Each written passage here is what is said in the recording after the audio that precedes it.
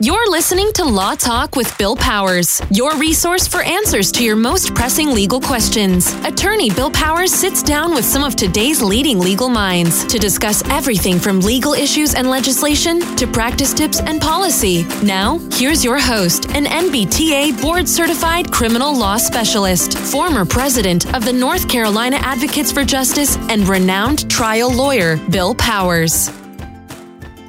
All right, welcome back to a new episode of Law Talk with attorney Bill Powers. I am Robert Ingalls, and I will be your guest host for this episode. It is my privilege to be here again with Mr. Powers. How are you today, sir? I'm well. So today we're going to be talking about DWI limited privilege. How do you lose your license? What steps can you do to get it back? Should you hire an attorney to help you with that process? Bill's going to be giving us all those answers. Ready to get to it? I am. All right. So the first question that I have, and the listeners probably have, is in what situations does your license get taken away?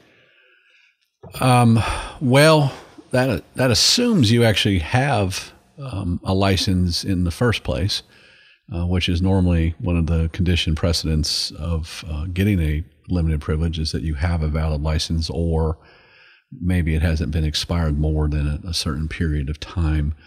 But we see them in driving while impaired cases normally where you have blown a certain number on the evidentiary device. We refer to that in North Carolina as the ECI R2.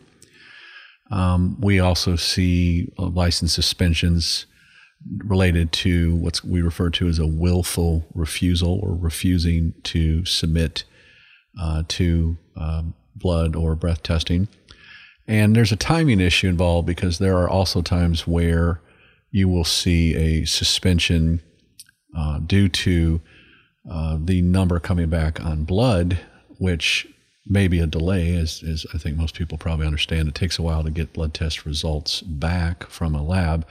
And so it may be several months before a suspension goes into effect for what we refer to as a 20-138.3 or 28-138.1, 2 or 3 type of offense, which is the general statute regarding driving while impaired or driving while subject to impairing substances as a CDL operator, or as, and I mentioned the 20-138.3 for being underage, which when you're not allowed to have any alcohol in your system, that can have an effect to your license as well, which may or may not fall within limited privileges. But you asked when suspensions take place, so that's normally when you see an 08 or higher, or refusal, or you're not supposed to be drinking and driving at all. Sure. And for the listener, I will link those statutes in the show notes and on the blog for you. Sure.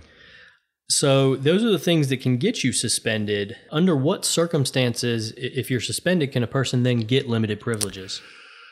Well, this is one of those areas of law that there are so many different possibilities and paths you can go down. There's not an absolute right answer. I think it maybe makes sense to focus on kind of some big picture, big ticket type of items. And when I'm speaking to someone on the phone, I'm normally trying to find out a little bit about what happened factually or procedurally in the case that caused the revocation or suspension. I want to confirm that there has indeed been a suspension. They're supposed to, normally give you some paperwork saying, taking your license. And then we start the process of preparing the documentation and paperwork needed or necessary, under the statutes to get the license back. So we may need an alcohol assessment. We may need a form from your insurance company. In North Carolina, we call that a DL-123. In South Carolina, they call it something else. We may need documentation regarding where you work, the hours that you work, location, things of that nature. So, perfect. Is there any specific things that a person can do on their own to qualify? Like if they've just been suspended, let's say they were pulled over, they received a DWI, they were suspended. Is there something they can do today? There's something you shouldn't do today, and it happens with enough frequency that I feel it's probably important to talk about. I think sometimes people get out of jail and they think, boy, I got to go to work, so I'm just going to go online and get me a duplicate. And that's a It happens. I know you're smiling, but it does happen. In legal, in specific legal language, we always say, don't do that, because it actually can cause more problems. So if you were to get pulled over while you were driving with this duplicate license, is that going to get you in even more trouble? It could. In fact, depending on the timing, and there's so many different ways, so I don't want to say there's an absolute, but you could be looking at another relatively serious separate offense, as well as a violation of terms of release from jail. And they normally tell you not to operate a motor vehicle until properly licensed. The reason that I kind of put a pause in there is that normally when you're charged for driving while impaired and you have an 08 or higher, there's an administrative revocation or suspension for a 30-day period. But it's not absolute.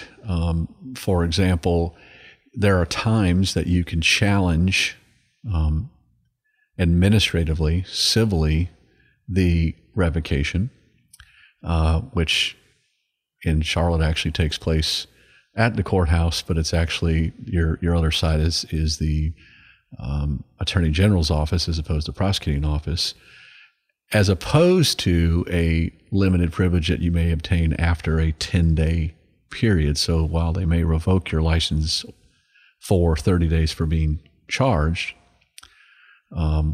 or suspend, and by the way, I use the terms interchangeably, and there is a difference, but most people, I want to keep it basic as much as I can now already in this answer. After about a 10-day period, if you get your alcohol assessment, if you have a DL-123, if you get the paperwork and documentation together, you may be eligible to drive for what we refer to as a pre-trial limited driving privilege from day 11 to day 30. And then on day 30, you may be eligible to get your regular license back by paying some sort of restoration fee. Right now it's $100. But there are a lot of moving parts involved with that. So, for example, if you have a willful refusal, the process of obtaining a privilege, or even if that's possible, is different, as would be if you are driving on a Class A commercial driver's license. They may order you to turn in your license for a Class A CDL and issue a Class C. But there are parts after parts and layers after layer on these type of issues. So yes, you can, but it's really complicated. Now, when you get a limited privilege, does that, right in the name it says limited, does that mean there's certain places that you can go? Like, can you just, okay, tell me about that. Sure. Well, the first thing is there are limitations by the statutes, what the people on Jones Street, that's where the North Carolina General Assembly is, at the North Carolina legislature, where they put in the laws, the general statutes, these are the conditions. So that's the big overlay. The second aspect to be important to recognize is that limited privileges, whether they're pretrial or post-conviction limited privileges, as issued by the judge, as opposed to DMV, and there's a difference, are always in the discretion of the court.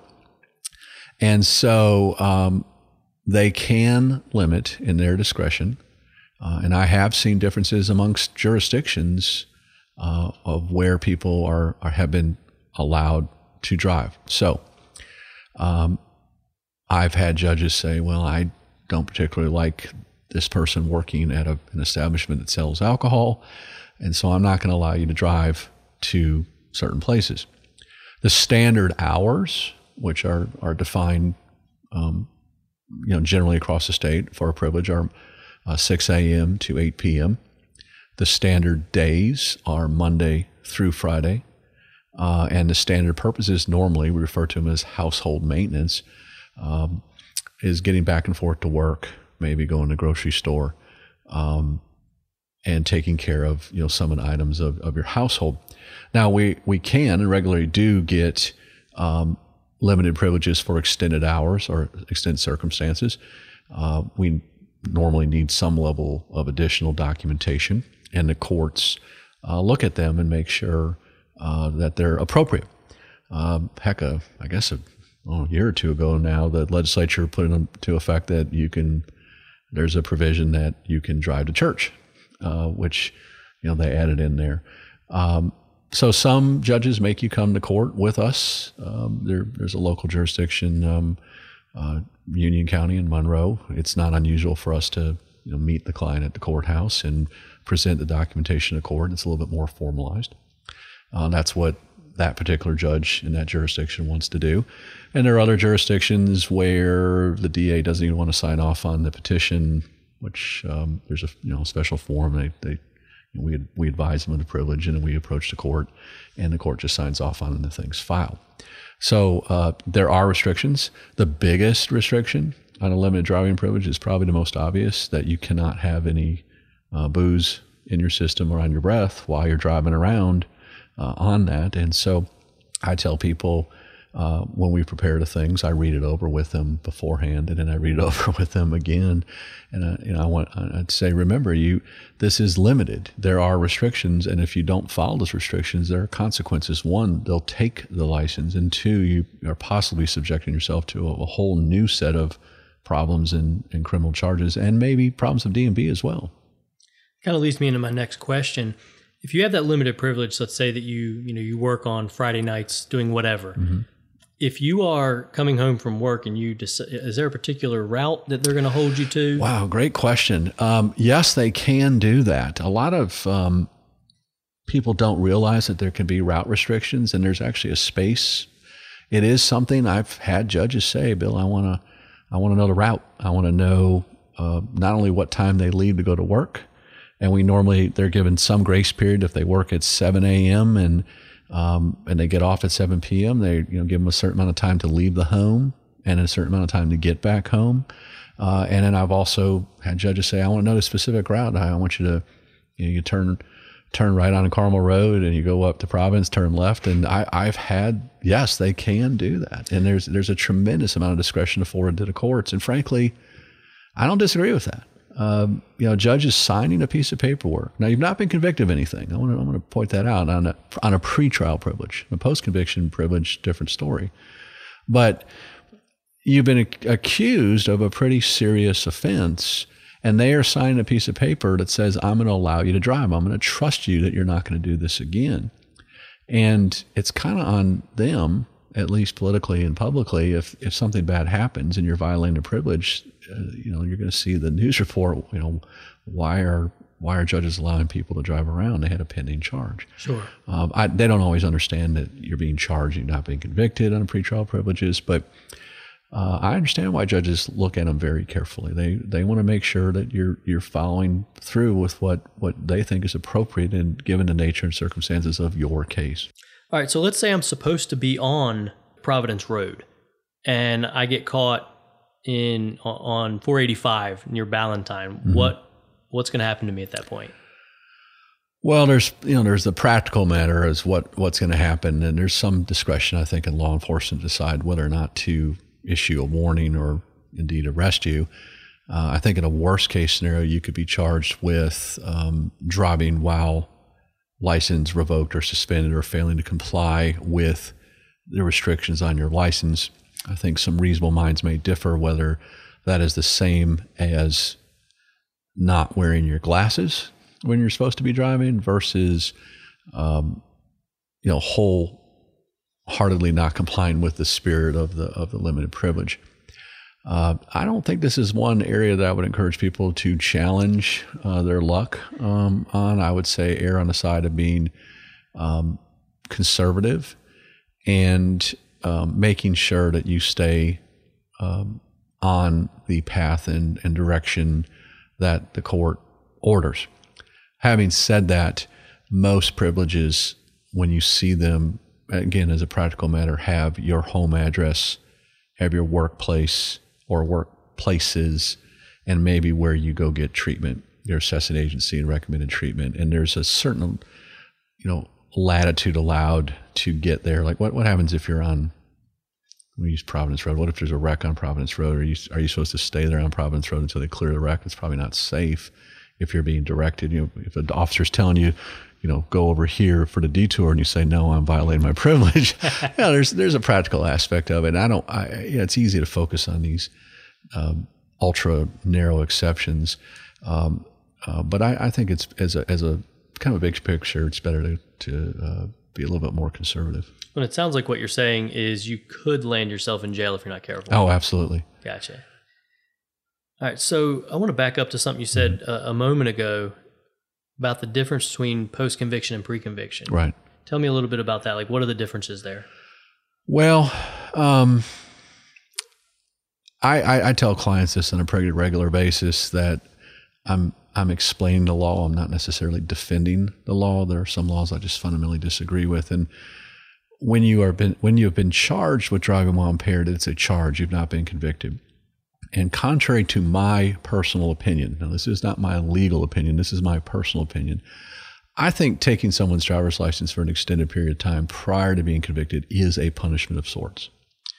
Oh, I would agree with you on a personal level as well. Right. Now, the General Assembly, not so much, and the courts have said, well, we're close, but we haven't crossed that line yet.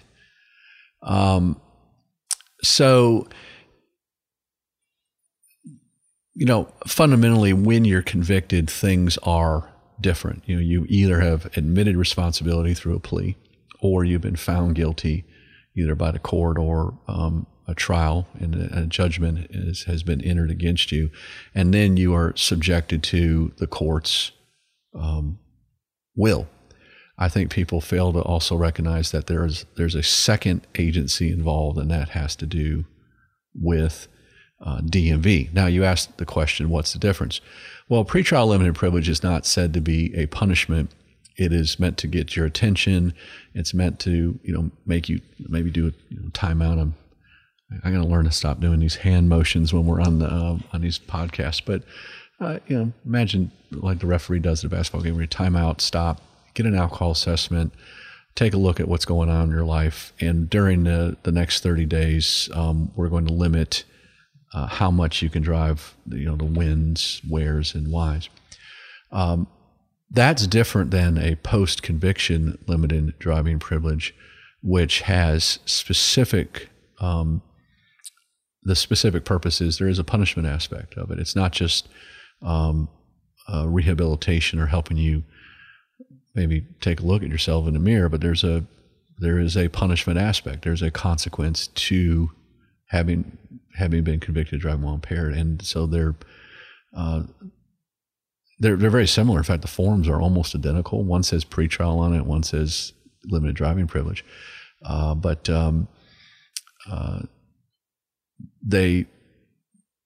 and that's why I say it's a punishment in some ways, because it's the same form, but largely the same form.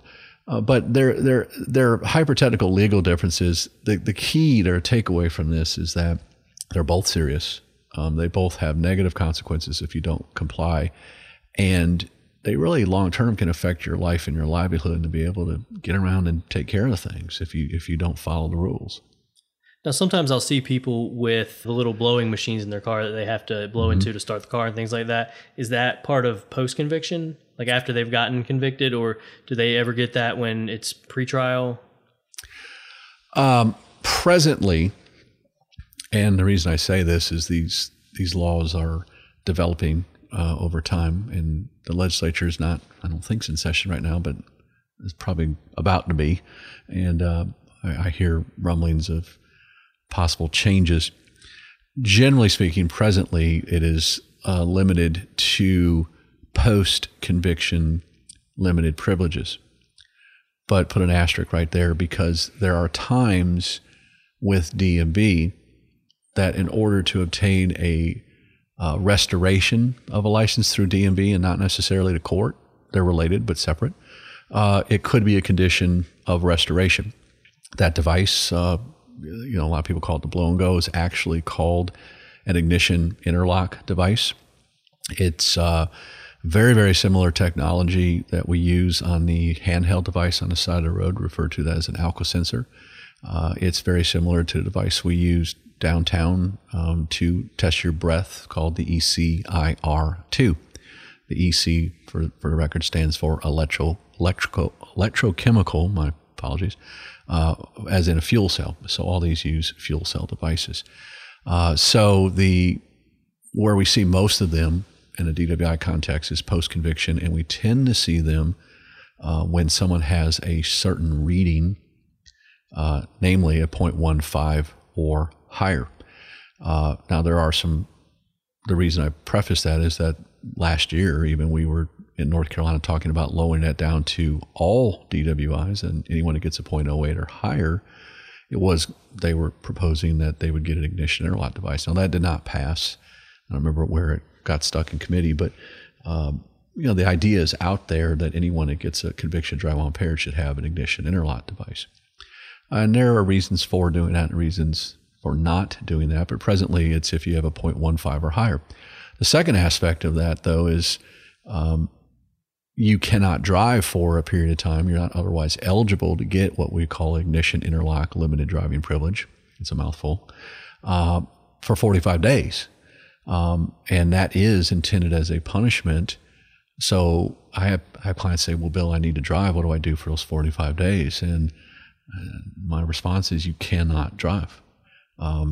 Even if a judge says, well, I'm going to give the person a privilege, I'm going to go ahead and fill it out, the DMV will kick it back. They'll disallow it. And people, kind of give me the strange look, and I say, well, they can do that. They can supersede or override a judge if it's not authorized under the law. We also see them with DMV restoration hearings where there have been a series of, I'm going to say, alcohol-related events, maybe a series of DWIs over the years. I've seen them lately commonly ordered as a condition of restoration where someone has been found to be a willful refusal. They've gone that minimum, sometimes a year, minimum 6 months, revocation for willful refusing. That's we could do a whole nother podcast on that. But I am seeing it more frequently with civil restorations as well. And that's, again, separate and apart from maybe the ankle bracelet that you would wear prior to court, which is also a fuel cell technology. And so the answer is yes, all the above. Sorry. No, it's good. Now, after you've gotten your license suspended, is there any type of waiting period based on, how long you were suspended before you can apply, things like that? Well, it depends on the basis of the suspension. So if you have an ignition interlock limited driving privilege, a post-conviction ignition interlock privilege, yes, there's a 45-day hold before eligibility.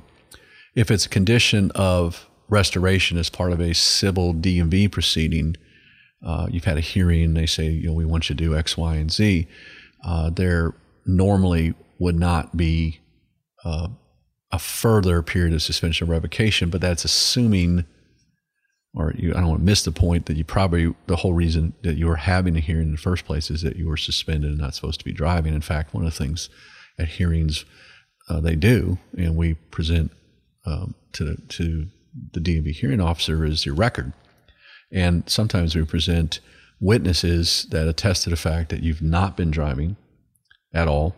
You've had no moving violations, let alone being convicted, which is a whole nother issue. And secondly, you've not been drinking. We actually there are certain, we bring people who have valid licenses and have known you for a period of time, and they have sufficient contact with you that they can give testimony and saying, I've not seen the person driving, nor have I seen them drinking. So there are hold periods, restrictions. DMV could very easily say, well, we want you to get an alcohol assessment first. We want you to comply with the treatment. Courts can do that as well. I have seen courts not issue a limited driving privilege until they've done their community service and otherwise comply with the judgment. So there are all kinds of options for the court and DMV. So strictly speaking, does there have to be there has to be the 45-day one on an ignition interlock device. There has to be normally, without some administrative relief, the 10-day suspension, unless you challenge the civil revocation, the 30-day suspension. And then after that, it's a lot of discretion. Okay. Mm-hmm. Sometimes I hear people say that their license has been suspended permanently. Right. Does that mean permanently? I mean, can they not drive forever at that point? Well, there's permanent and then there's permanent. This is one of those areas, too, that as a practitioner, it's mind-boggling because I try to explain what I consider to be just incredibly silly laws to not silly people. And there is something called a permanent suspension or a lifelong suspension. And we see that with habitual driving while impaired. It's kind of the death penalty, the death sentence for your driver's license. We had a law in North Carolina that after a certain period of time, even on habitual permanent revocation, you could get some relief. It was a long time. And that law had a sunset provision. Basically, it was set for a set period of time. And then after that expiration of time, the General Assembly said the next General Assemblies, whenever that would have to be, could either reinstitute the law or not. And they let that die. So right now, presently, no, there's not on that type of habitual driving while impaired penalty or felony DWI. There's not. There are permanent revocations or suspensions that don't really mean permanent. I don't know why they use that term, but they do. And when I first started practicing law in 1992, there actually was an offense called driving while license permanently revoked. And it had a mandatory minimum 30 days active in jail if you were convicted. And that got changed. I remember when that went into effect, but that got changed. Now, that doesn't mean a judge can't give you active time on jail. It just was required. So if you had the DWLR, and that's what lawyers refer to them most of the times, and it had a P, which was permanently revoked, it meant something. There are permanent revocations, and there are permanent for a time, and that doesn't mean permanent in my dictionary. So if someone has been permanently revoked, it's probably still worth making a phone call to you. Yes, and I will. The first thing we do is we pull a copy of the driving record. Normally we have an account with DMV, and we pay a fee for that. We normally need your name, date of birth, social security number. People ask, why are you asking for my social security number? And they say they want it. And then we look at it, and you read them from the back page to the front page, from the bottom to the top. I don't know is that how they read Japanese or some language, but you read them from the bottom to the top because and there's a top header section that tells what the status of your license is, and so we make sure. And I'm being somewhat facetious, but I'm sort of not. I do read them from a certain date forward, and we start seeing. It depends on how complex these things. And I've seen record checks that make the rainforest of South America weep with the amount of paper because you have 20 pages, especially as you've gotten older, and if you have a history of DMV, every little ticket you've gotten shows up. And then there may be letters going from the Division of Motor Vehicles to you advising you to suspension. So that together with the privilege, sometimes they can't even fit them inside the court file we refer to as the shuck in North Carolina. By the way, if anyone knows the etymology of shuck relating to a court file, I'd love to know it. Everyone just calls it that. Statewide, by the way. It's like, let me see the shuck. I think it has to do with like an ear of corn and shucking it off. It's got a clear little cellophane front. Type of case. I was thinking maybe an oyster because it's got that little opening on the side. Yeah, and like an oyster, if you open it wrong, it can cut you, right? It can. There's a complex reading of these things. And here's another key point when you say permanently revoked. If you have an outstanding license ticket and you've not taken care of it, and they do what's called an indefinite suspension or revocation, it is permanent until you take care of that underlying offense. So that means forever. And I have people say, well, I never had a North Carolina license. How can they suspend it? Let me disabuse you of that. They figure out a way. They assign a number and they say, Bill, your number is 1, 2, 3, 4, 5, 6. And now that we've assigned you a number, don't drive here in North Carolina. We take that number back. Right. And I have people say, well, I'm licensed in South Carolina. I'm like, great. Don't drive in North Carolina. Yeah, so don't cross the line. So are there any situations where a driver cannot apply for limited driving privileges? Yes, there are times where you're not even eligible to apply. Lawyers were held to a standard when we present the paperwork to the court.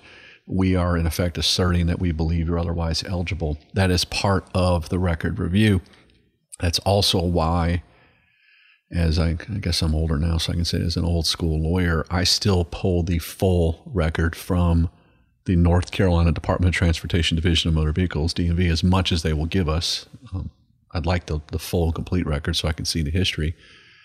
And then I can, if I have the complete record, I can tell you whether you are eligible or not. There are some companies out there, private agencies, that they're data trolls. They troll different court systems, and they will do an unofficial record, which, my response to that is, do you want an official driver's license based on the North Carolina law and the DMV, or do you want an unofficial driver's license that if it's wrong, there's a problem? So I don't know. I don't mean any offense to those companies. There's a purpose for them, for quick and dirty type of stuff. But when it comes to preparing for a privilege and you being able to drive to work, I go old school on that. I get it from DMV. Now, it sounds like there's a lot to this process. Is that something that you could do yourself? Like, could I apply for a limited driving privilege myself if I needed it? Sure. You always can. And I see people do it. It makes me nervous because if it's done incorrectly, it can cause further problems. It can get expensive if you do it incorrectly because they won't just allow you to correct things without refiling, and they tend to charge a new filing fee. So yes, it can be done. In fact, on our website and other materials, we provide links to the Administrative Office of Courts forms. They're called AOC forms, and there's a form for a pretrial limited driving privilege and a petition for limited driving privilege. There's a form for a conviction, post-conviction DWI. There's a form for a willful refusal limited driving privilege. There's a privilege for an ignition interlock limited driving privilege. There's even a privilege for certain speeding tickets. So yes, you can, but it makes me nervous because I fear you could spend a long time sitting up there trying to figure out how to do it. And the court system really isn't allowed to, DAs, prosecutors aren't allowed to explain your options in the law, and the judges either review the materials and accept it or don't. And I think you're at a disadvantage. So yes, you can. It's just one of those more complicated areas. This isn't a simple speeding ticket or inspection violation. I'm sure there's some people completely competent and able to do it. It's just, I know how hard we work at doing it, and how if we ever have a typo or something, we redo it so that we had to refile it. So it's deceptively complicated. All right. So you've answered all the questions I had. Do you have any last words on the subject? Well, don't be afraid to call a lawyer. We at our office offer a free confidential consultation. I will point you in the right direction. If I think we can help you out, I'll tell you. If I think you can handle it yourself, or maybe go another direction, I'll tell you that too. Lawyers are here to help. We truly do want to help people, and when we don't charge for a consult and it's confidential, why not? All right. Well, thank you, sir. My pleasure. All right.